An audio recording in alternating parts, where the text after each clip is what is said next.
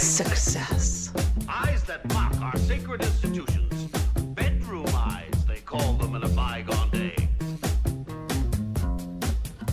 Sex desire is the most powerful of human desires. When driven by this desire, men develop keenness of imagination, courage, willpower, persistence, and creative ability unknown to them at other times. So strong and impelling is the desire for sexual contact that men freely run the risk of life and reputation to indulge in.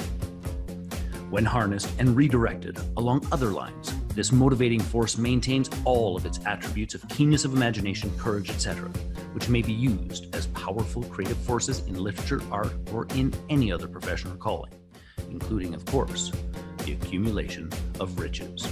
Napoleon Hill.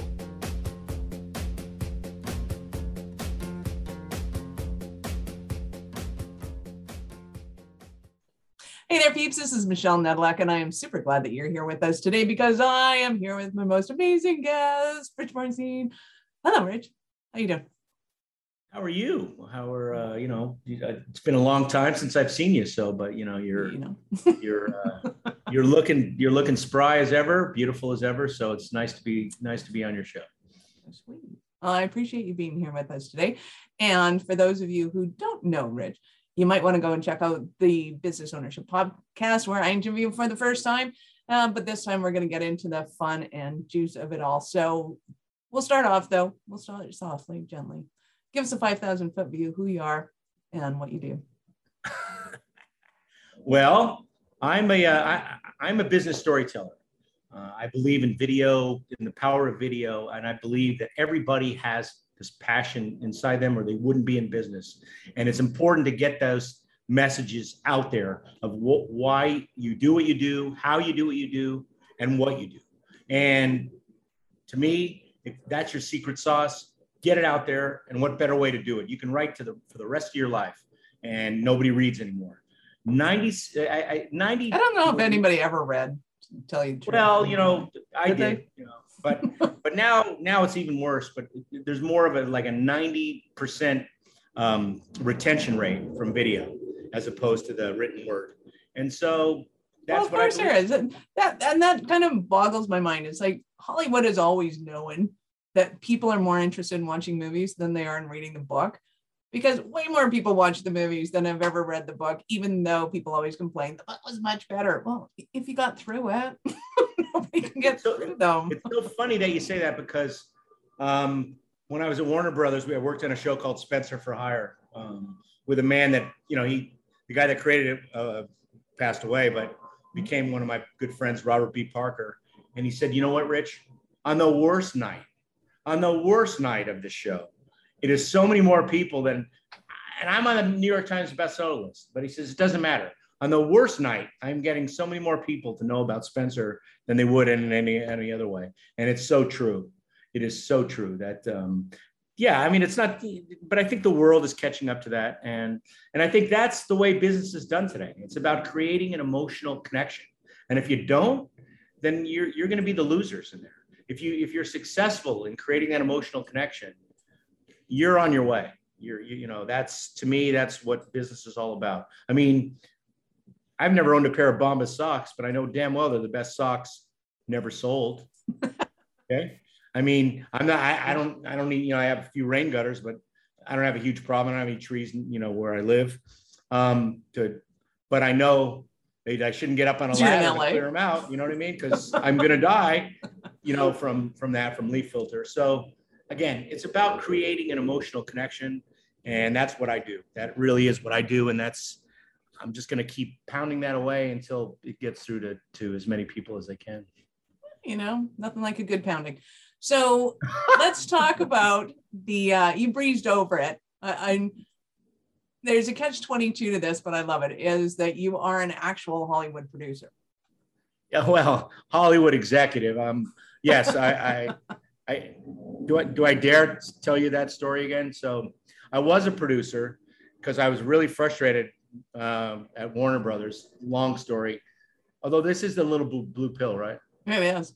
Yeah. Well, my boss at the time had broken all the rules and done something that he shouldn't have done. And I was really frustrated. And I knew I needed to get out. What? you have full permission to disclose. And you say he did something he shouldn't have done. He was married, and he hired his girlfriend to be, at a very high level job, to the point where everybody who knew me would say to me, "Oh God, Rich, I'm sorry that this is going on with you." So it's like, okay, but I realized, but in those days there was nothing you could do. You had a choice: accept it or get the hell out. And I was working towards getting the hell out. So I was sitting at lunch with a producer friend of mine, and I said, "I'm really frustrated, Peter." And he said, "Well, what do you want to do?" And I said, "I want to do what you do. I want to produce." And he goes, "Do you really want to be a producer?" And I said, "I really want to be a producer." He goes, "If I give you the magic formula, are you going to follow it?" He goes, "Yes." He took his spoon and he went, "You are now a producer." Boom. And at that moment, I was a producer. Now, you got knighted into the world. I got knighted into the production world with a spoon. That's kind of appropriate, spooning in order to get a producer job. And now you're going to the dark place. Isn't that what Hollywood producers do? I mean, yeah. So, I've taken that to heart. So I produced a lot of video content in a lot of different areas. And so that's my knighthood into the production world. But I got to ask, did you ever do any porn? No, that's another story. But I have worked for Warner Brothers, Paramount, Goldwyn, Universal, Disney. I've Fox. I have a lot of experience in the Hollywood world. Actually released movies for for many of those companies, and so I do know those things. What was one of the most fun ones that you did? I know we'll get to you in a minute, but let's see.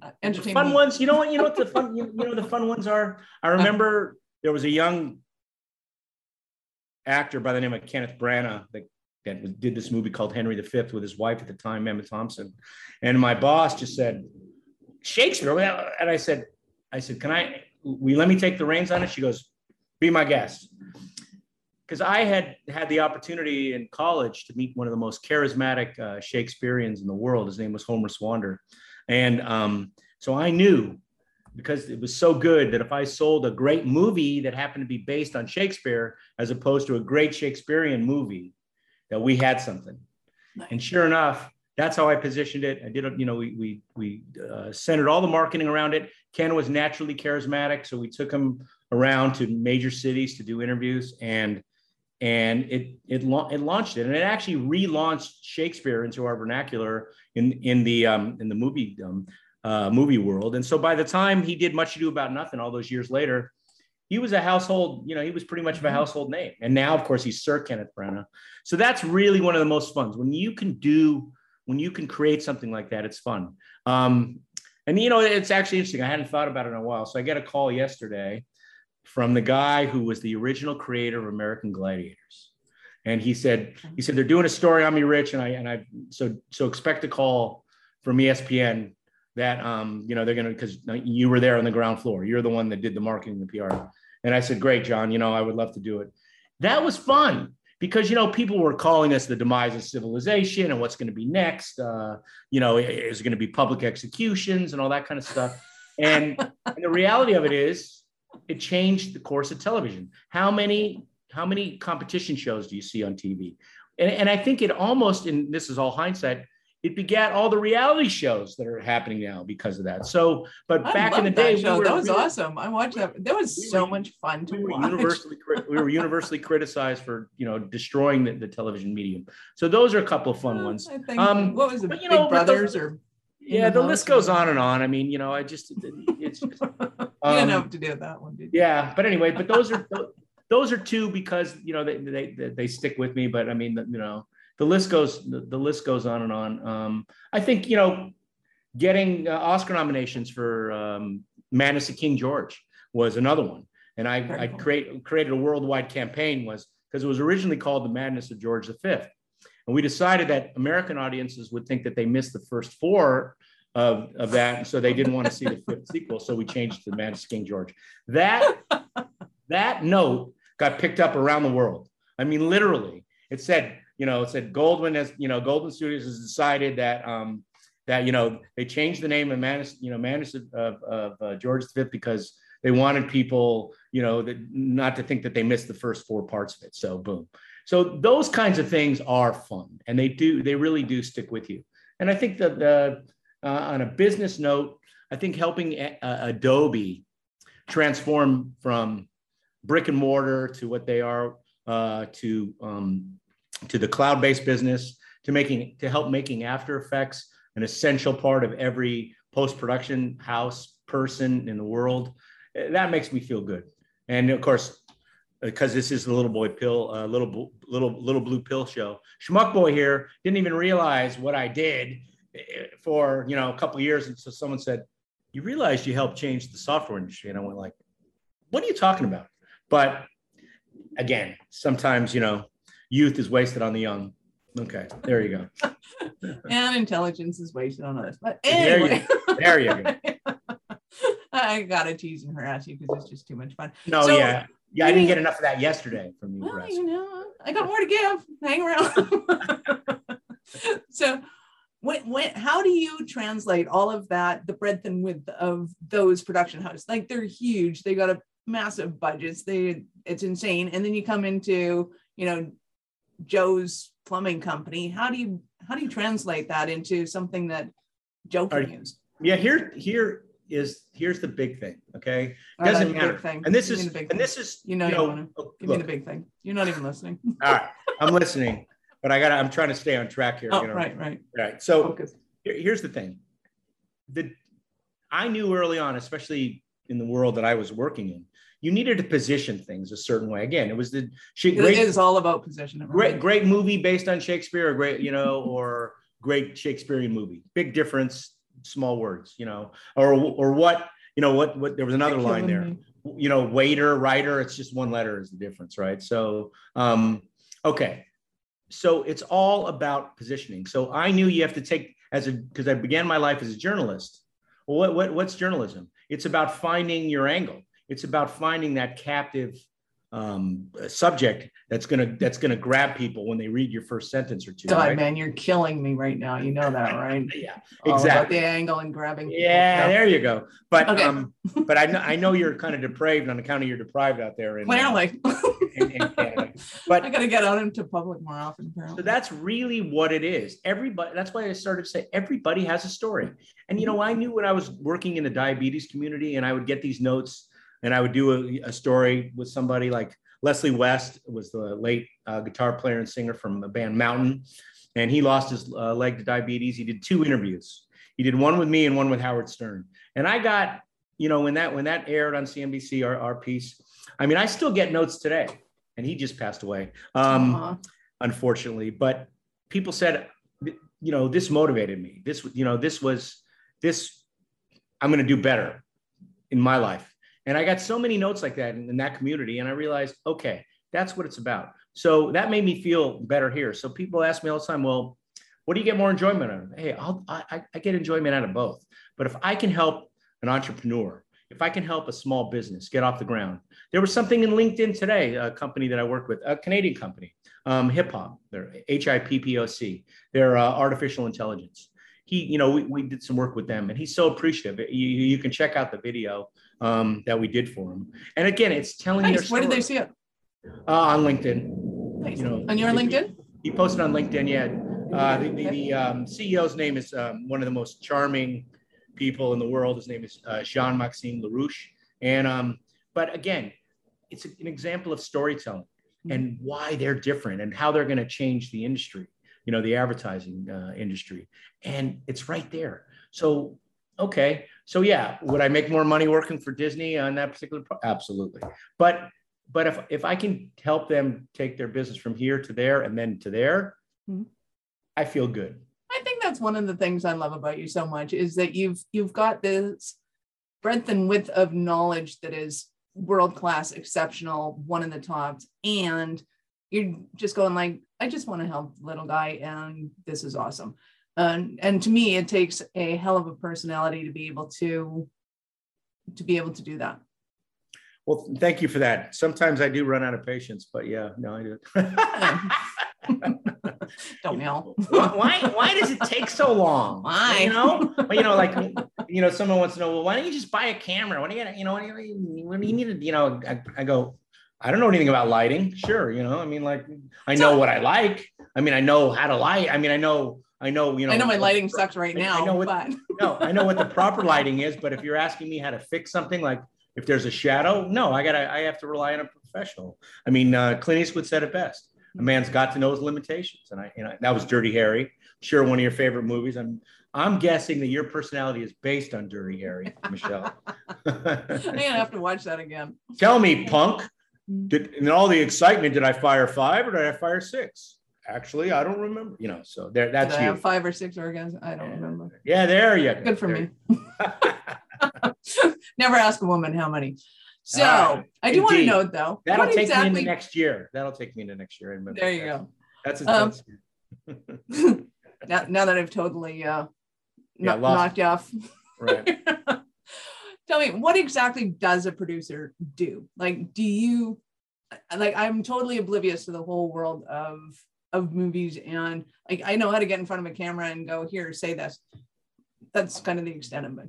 Well, the producer. Okay, you're talking about. Let's discuss the 2 different mediums. Okay, so if you're talking about TV, okay, the executive producer is the one with all the power.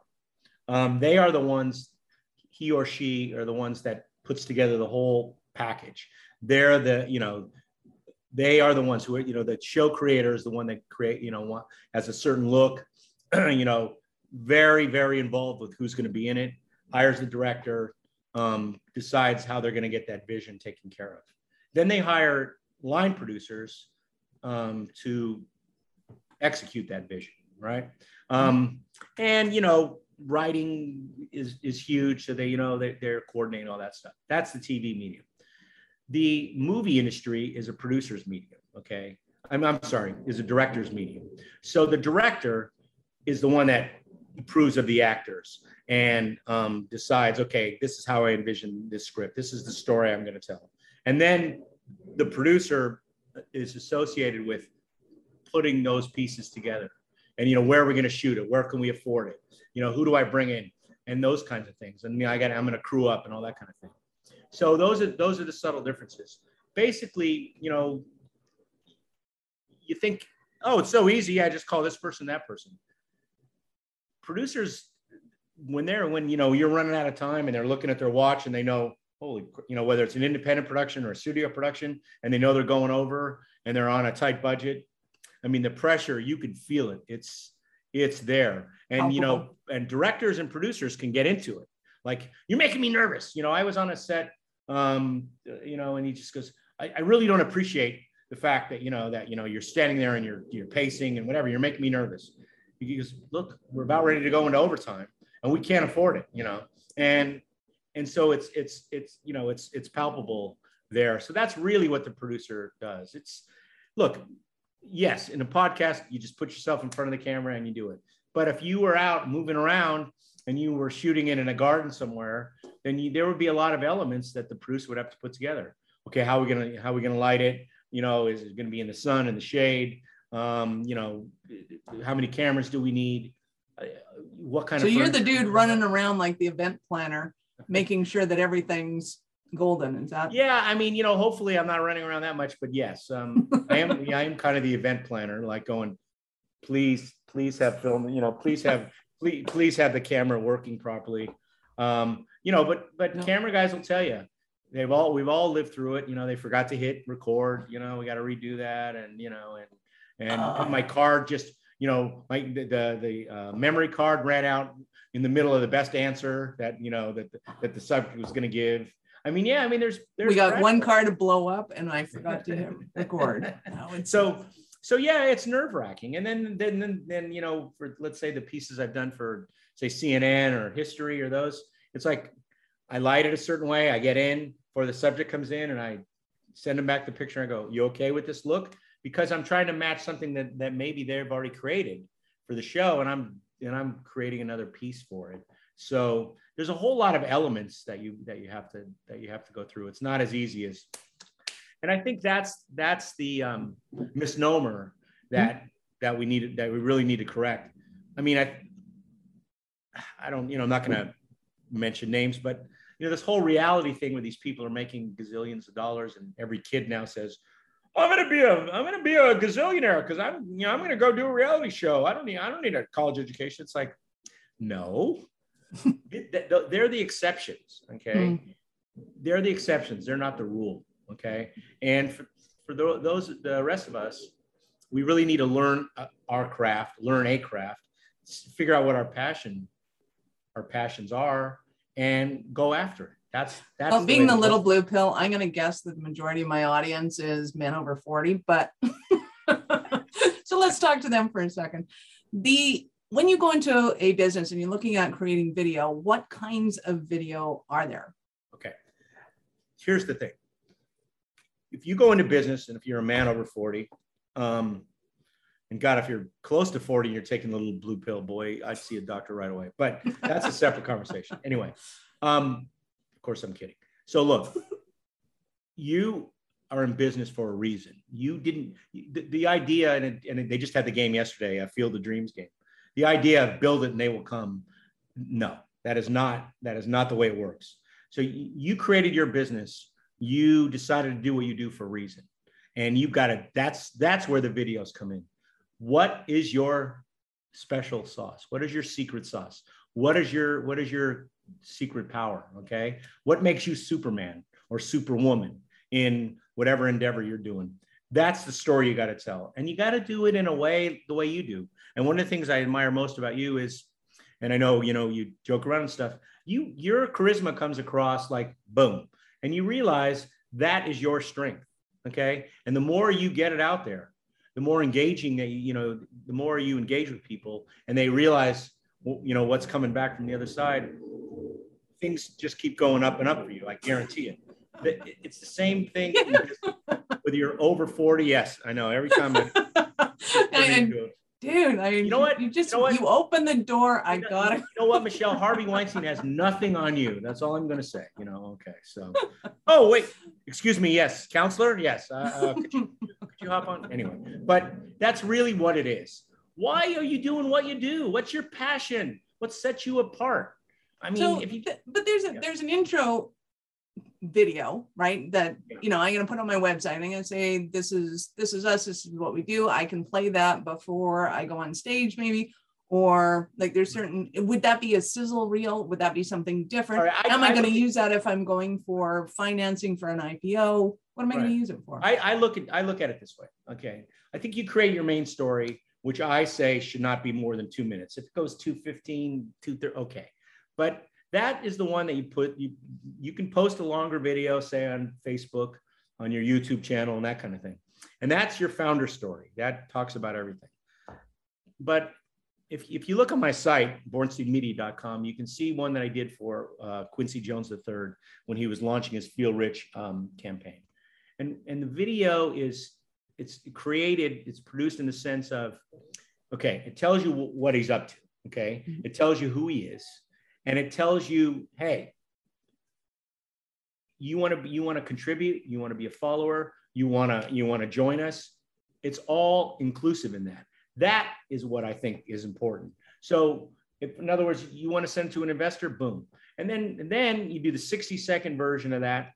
And that can be tailored to whatever you think your audience is. But that is for whatever you're going after on Instagram, because they don't take over 60-second videos on Instagram. And then I take a 30-second cut down of that, and that plays for Twitter.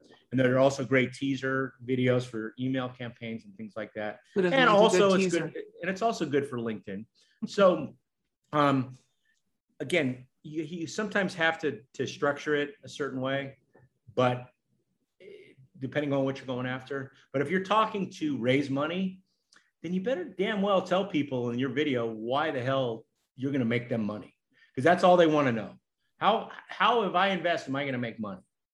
Better tell them what you created. Tell them you're genius. If you just say, well, I'm open, call me. I mean, nobody's going to call you. And it's so that's, I hope that explained. Absolutely. So because it's my show and I get to play with myself whenever I want to. So if you were to come in to work with us, say, what would you do? Okay. I would go back to my days as a journalist. And I would basically talk to you and say, Michelle, okay, what do you want to accomplish? What's your goal? what are you doing besides, sitting in front of a microphone and a camera and harassing your guests? I mean, that's the outcome, but what really is your grand vision? And then I would delve deeper into that. And you say, okay, well, what happened when I was 13 years old, and I realized this was going to be my passion, and my hair used to be brown, and then it became red, and I realized I could be a rock star, and that's why I put the red glasses on. Again, I would get those nuggets out of you, right? And then say, okay, and I'd come up with a list of questions and get you in front of a camera and ask them. And in that time, I guarantee there'll be some nuggets in there. And if there aren't, I'm going to just keep pounding you and saying, okay, give me your elevator speech. Let's hear it. I want to hear it. And then I would hear something that really resonated with me. Okay, I want to go back to that again. And I want to bring those nuggets out of you, because we all live inside our heads. Every one of us. Especially if we're entrepreneurs. What do we go to? We go to sleep at night and we're living inside our head. We wake up in the morning, we're going, oh, did anybody go on my calendar and book a meeting with me? It's like, and then we go, well, how can I be better? How can I do things differently? Am I going to get the check today? Are they going to make the transfer? All these things. So sometimes it takes somebody to bring it out of you. And I think the hardest challenge for entrepreneurs is, who do you trust? You need a coach. You need somebody that's going to help you get out of yourself. But who do you trust? There's so many shysters out there I'm stunned sometimes with the amount of money people pay for these things. And I was talking to a lady the other day who's one of the most charming people on the planet.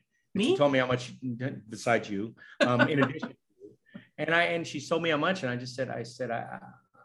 I said, okay, well, you and I have a different philosophy, because I'm not spending that kind of money until I see some results. I'm going to start low so if it's not working, I'm going to back out of it. Okay. And what do you mean? I go, look, nobody's going to guarantee you success, but if you're not getting the leads that you think, and if you don't, look, you could screw up every opportunity that you get. I get it. But if you're not even getting to the plate, if you're not getting up to bat, if you're still sitting on the bench, then it ain't worth it. So that's what I caution. Start with someone that you trust, but don't go whole hog until you know that it's a good match. Sage advice: start low and work your way up. And that's what I said to her. I go, look, I'm not gonna, you know what I mean? It's like, it's obviously too late, but it's not always a good fit with people. And I would think that if I'm going to tell my story and I'm going to put it into video, if I could get the likes of a Hollywood producer to be able to draw it out of me, clearly you're going to see that thing that's either interesting, or you're not going to quit until you find that thing that's interesting, so that you can create an interesting video. Mm-hmm. I think a lot of people will go into a studio and go, okay, let's shoot my thing. I'm going to do my 30-second commercial. And it's like, okay, we got it. We clipped it. We've done some funky transitions and it looks really pretty now. It's like, no, it's still boring as fuck. Like, no, this is not a quality video that you want to put out in public. And I see it time and time again. And quite frankly, it pisses me off, because people are just there for the dollar to go, I've done my job and I have to pay somebody, and we're in editing, and this is how it's going down. And it's like, you're not going down on me if you're doing shit like that. That's not cool. That's not kosher. That's not whatever you want to call it. What I love about being able to do a video with you is that you know how to find something interesting, because you know what interesting is. And that's the goal, to create something that people are going to be interested in. I'm not just putting out a. Well, thank you for that. I do appreciate that. I pride myself on that. It's, years of being beaten over the head, with people when you're at the newspaper. I have this conversation with people all the time. They go, I know about deadlines. I said, okay, that's good. And I go, have you ever worked on a newspaper where if I would get the call, okay, you better hit send right now, otherwise it will not make the morning paper. There's nothing more fearful than knowing that you busted your hump on a story, but if it's not done within 30 seconds, you're done. Okay. That you're going to be embarrassed as hell because you're going to go, wait a minute, where is that? You know? So I agree with you. So that was kind of the way I grew up in the business. That was my first job, was being a journalist. And then I kind of graduated to the studio side of things, where again, it was, what is it that makes it special? I mean, yeah, sure. Entertainment is essentially a copycat business. Someone comes up with an idea and then, everyone tries to copy it and create it. But it is still finding that position. And that is what I do. The other thing that you didn't mention is, when people work with me, they work with me. I don't have, 16 junior people that I go, hey, you take over this one. I mean, there are moments that I wish I did, because as you know, certain times the personalities don't always mesh. But I pride myself on, I'm involved with everything that I do, and it's me personally. And then, my small team, I have my editors and, my videographers and all that kind of stuff. But it's me at the helm, and I take great pride in that. I'm not farming it out. When I first started my own business 20 years ago, I worked out of my house, and people would say, "Oh, what do you mean you're working out of your house?" Well, that just means you're farming the workout. I go, no, it means that I set up here because, I don't know. Well, so we want to see your workspace. And it really made me uncomfortable to bring strangers into my house to say, oh, really? That couch is nice, not. So I it's ended okay, up, you're not working with the couch. Right. So I ended up opening a post-production facility with a couple other guys. And all of a sudden, people said, oh, you have an office? Oh, can I come in? Yeah, sure. Come on in. And it kind of took me to the next level. Now it's come full circle. If you're not working out of your house, then there's something wrong with you. Exactly. What do you mean you're going into an office? Why? Don't you enjoy working from home? So, things have kind of changed. And I do have a chuckle at that, because a bunch of people said, oh, you're just farming everything out. You're not really doing the work. And I went, what planet are you on? So I do enjoy the fact it's come full circle. That's awesome. So give me an example of one of your Cinderella stories of just a regular business that made something because of you. A regular business. Just a regular business, not Hollywood, not Disney, not those guys, just, Joe's Plumbing. The guys that I just mentioned, I think they're on the cusp of just exploding.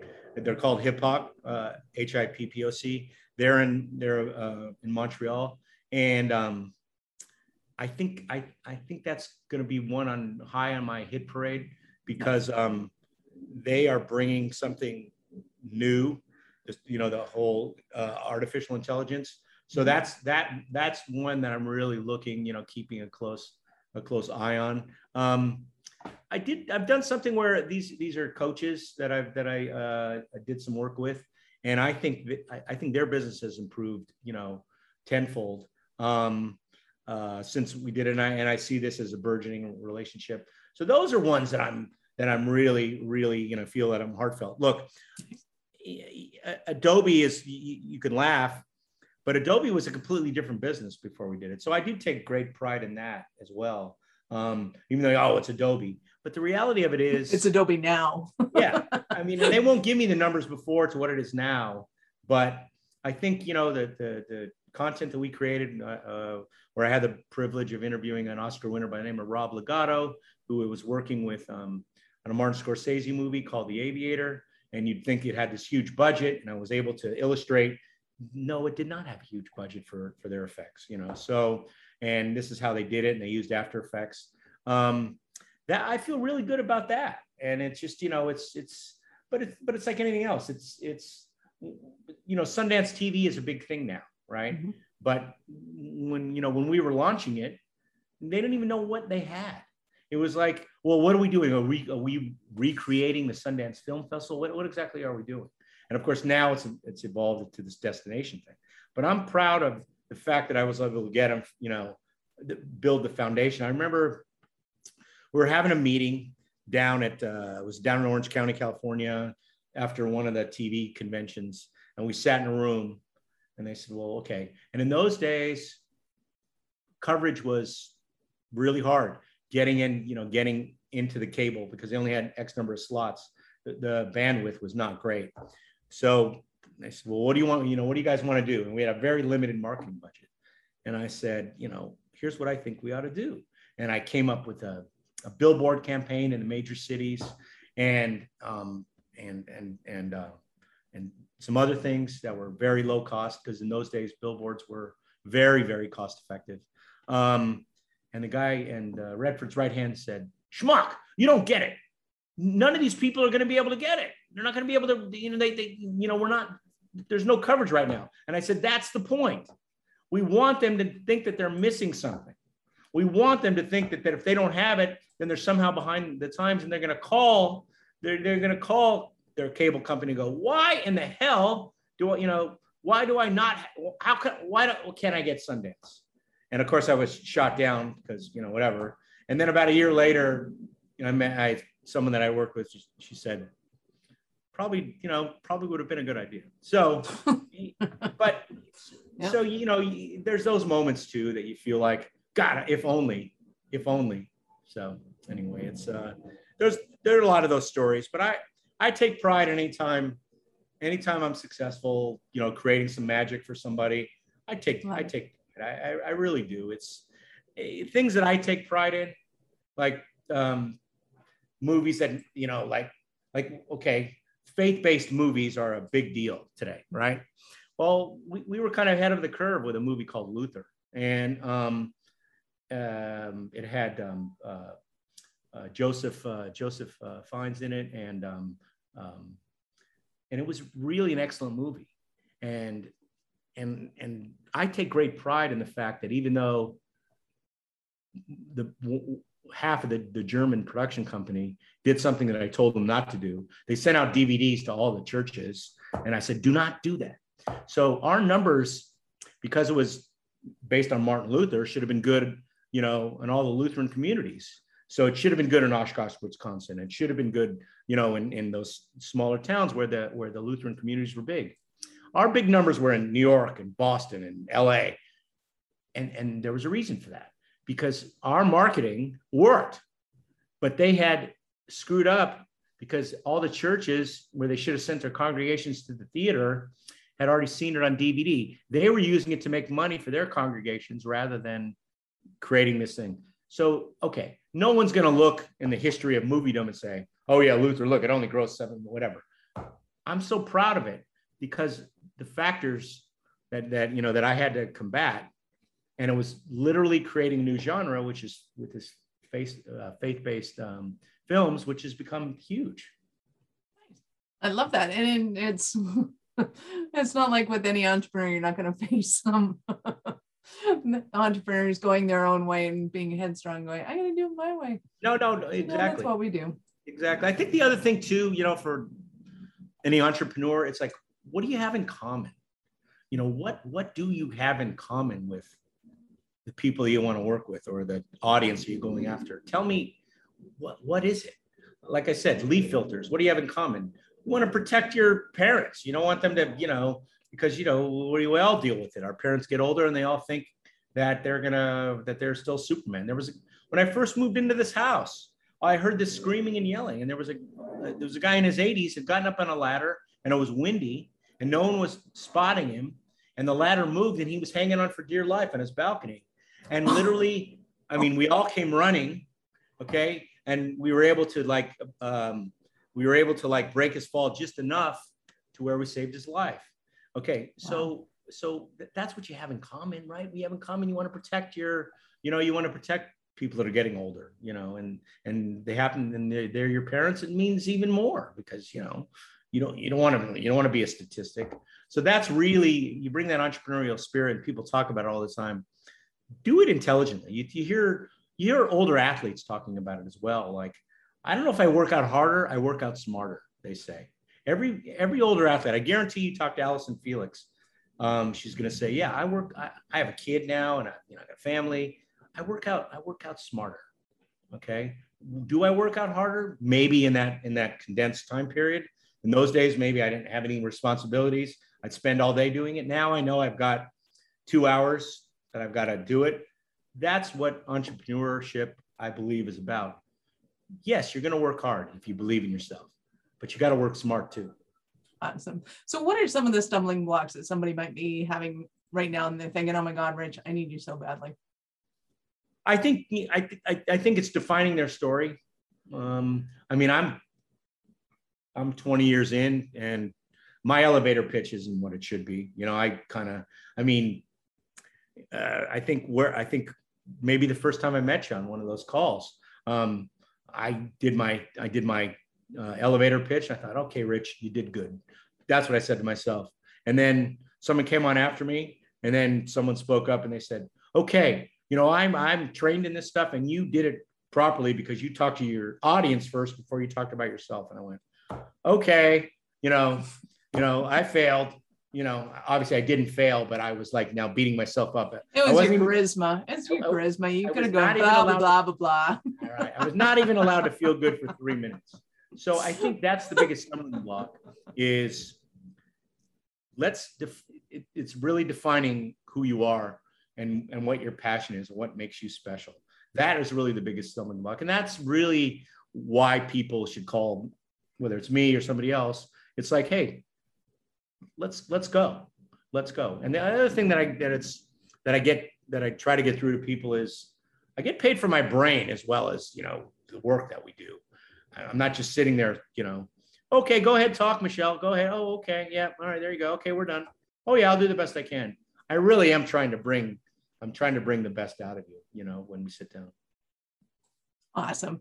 So let me ask you this. So how do you get it up and keep it up in your business? Of course, I'm talking about your profit and revenue. I tell you the secret. These networking things, being on podcasts. Otherwise, and it's hard for me. I mean, I know you might find that hard to believe. I'm not a great networker. I really am not. I really feel like sometimes people don't really want to hear me, you know, oh God, he's talking about, oh God, okay. So Jamie Lee Curtis, you know, like whatever. Yeah. Oh, really? Redford said you guys went to high school together? Okay, fine. You know, Charlton Heston said, you know, here, give me a glass of wine. It's 10:30. I mean, like, I feel like that if I'm talking shop, that people are thinking, A, they don't care, or B, I'm just trying to show off. So I tend to like not want to do those events.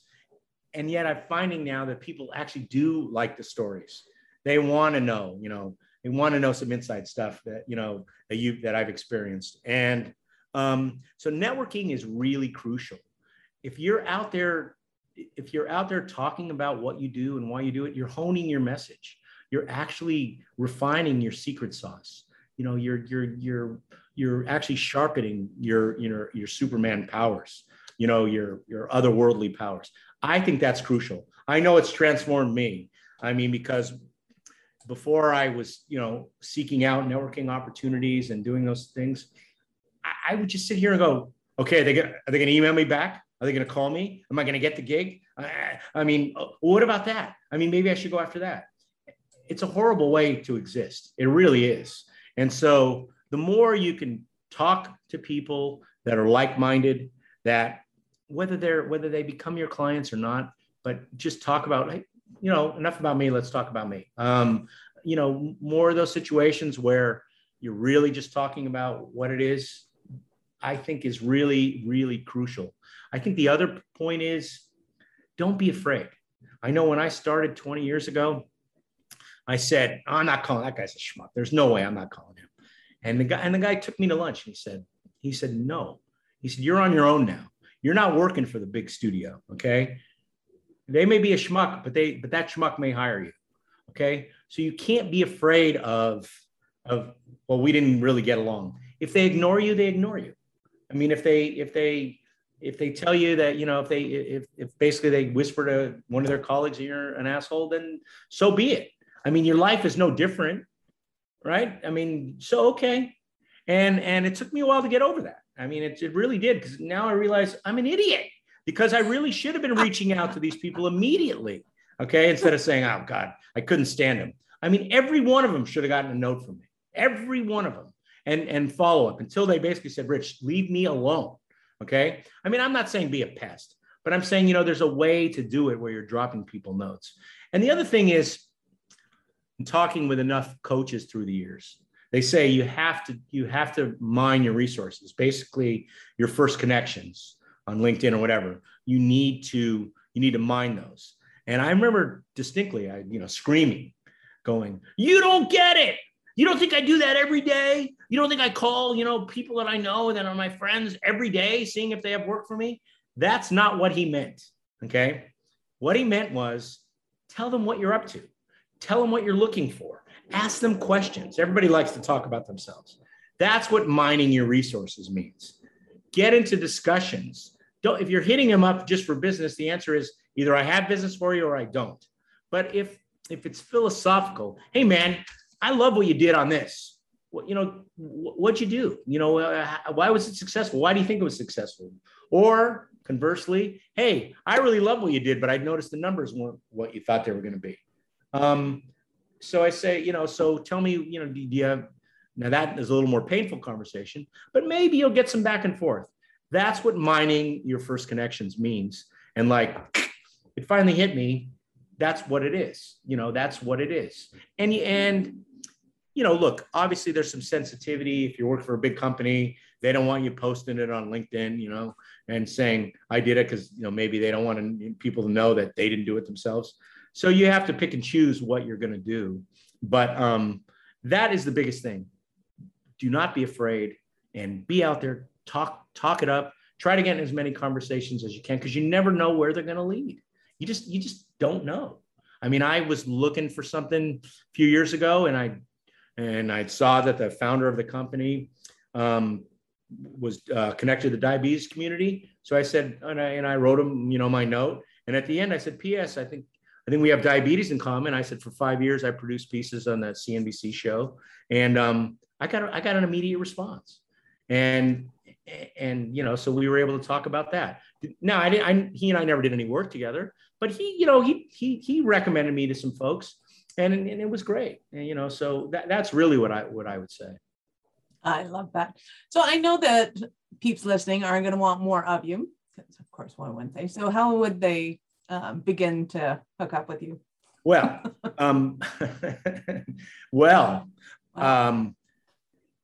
bornsteinmedia.com is, you can see my work. There's a contact information there. That's BORNSTEIN media, MEDIA.com. That's one way. You can text me, 818-606-2383. No spam, but yeah, you can text me on that, or you can email me, richborn@westworld.com. And that is a great story, that richborn@westworld.com email. When everyone else was back in the day was getting AOL accounts, my friend said, "Don't be an idiot, go with this little company in the Valley." And I got a Westworld email. And now everyone thinks I'm hip because everyone thinks I'm associated with the show Westworld. So I'm associated with the show. Yeah, don't you fret. But the reality of it is, it's just been my email for the last 20 years. And, and so after 20 years, I've become hip. So those are the best ways to do it. Awesome. So if you're driving right now, go to the show notes, go to the littlebluepill4business.com/blogs, I think.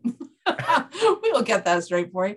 And we will have Rich's information there. Just search in Rich Born videos, sizzle reels, anything like that. We will have it in the show notes for you, or scroll down on whatever device you're using right now, and it'll be in the show notes there too.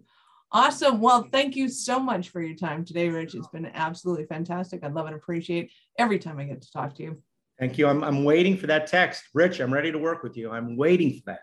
Okay? Awesome. I mean, we're working together. You're going to regret that. I'm not breathing. No, I say this. You're the greatest. I love your personality. Every time I see you on a screen, I know I'm going to have a good time. You are truly one of the charismatic people that are out there. And, I really am pleased that we got a chance to meet. Nice. I am nothing if I can't give you a good time. Seriously. Good time Michelle has the blues. I get it. Okay.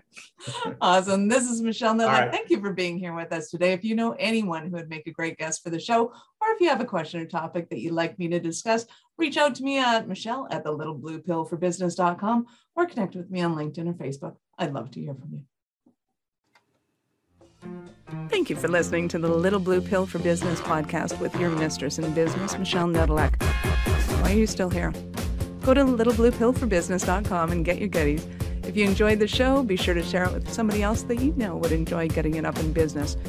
After you subscribe to the podcast, of course, so you won't miss any future episodes. Now, check the notes for links. Oh, and only tell your wife if she's into this, entrepreneurship. And I'll see you both on the other side.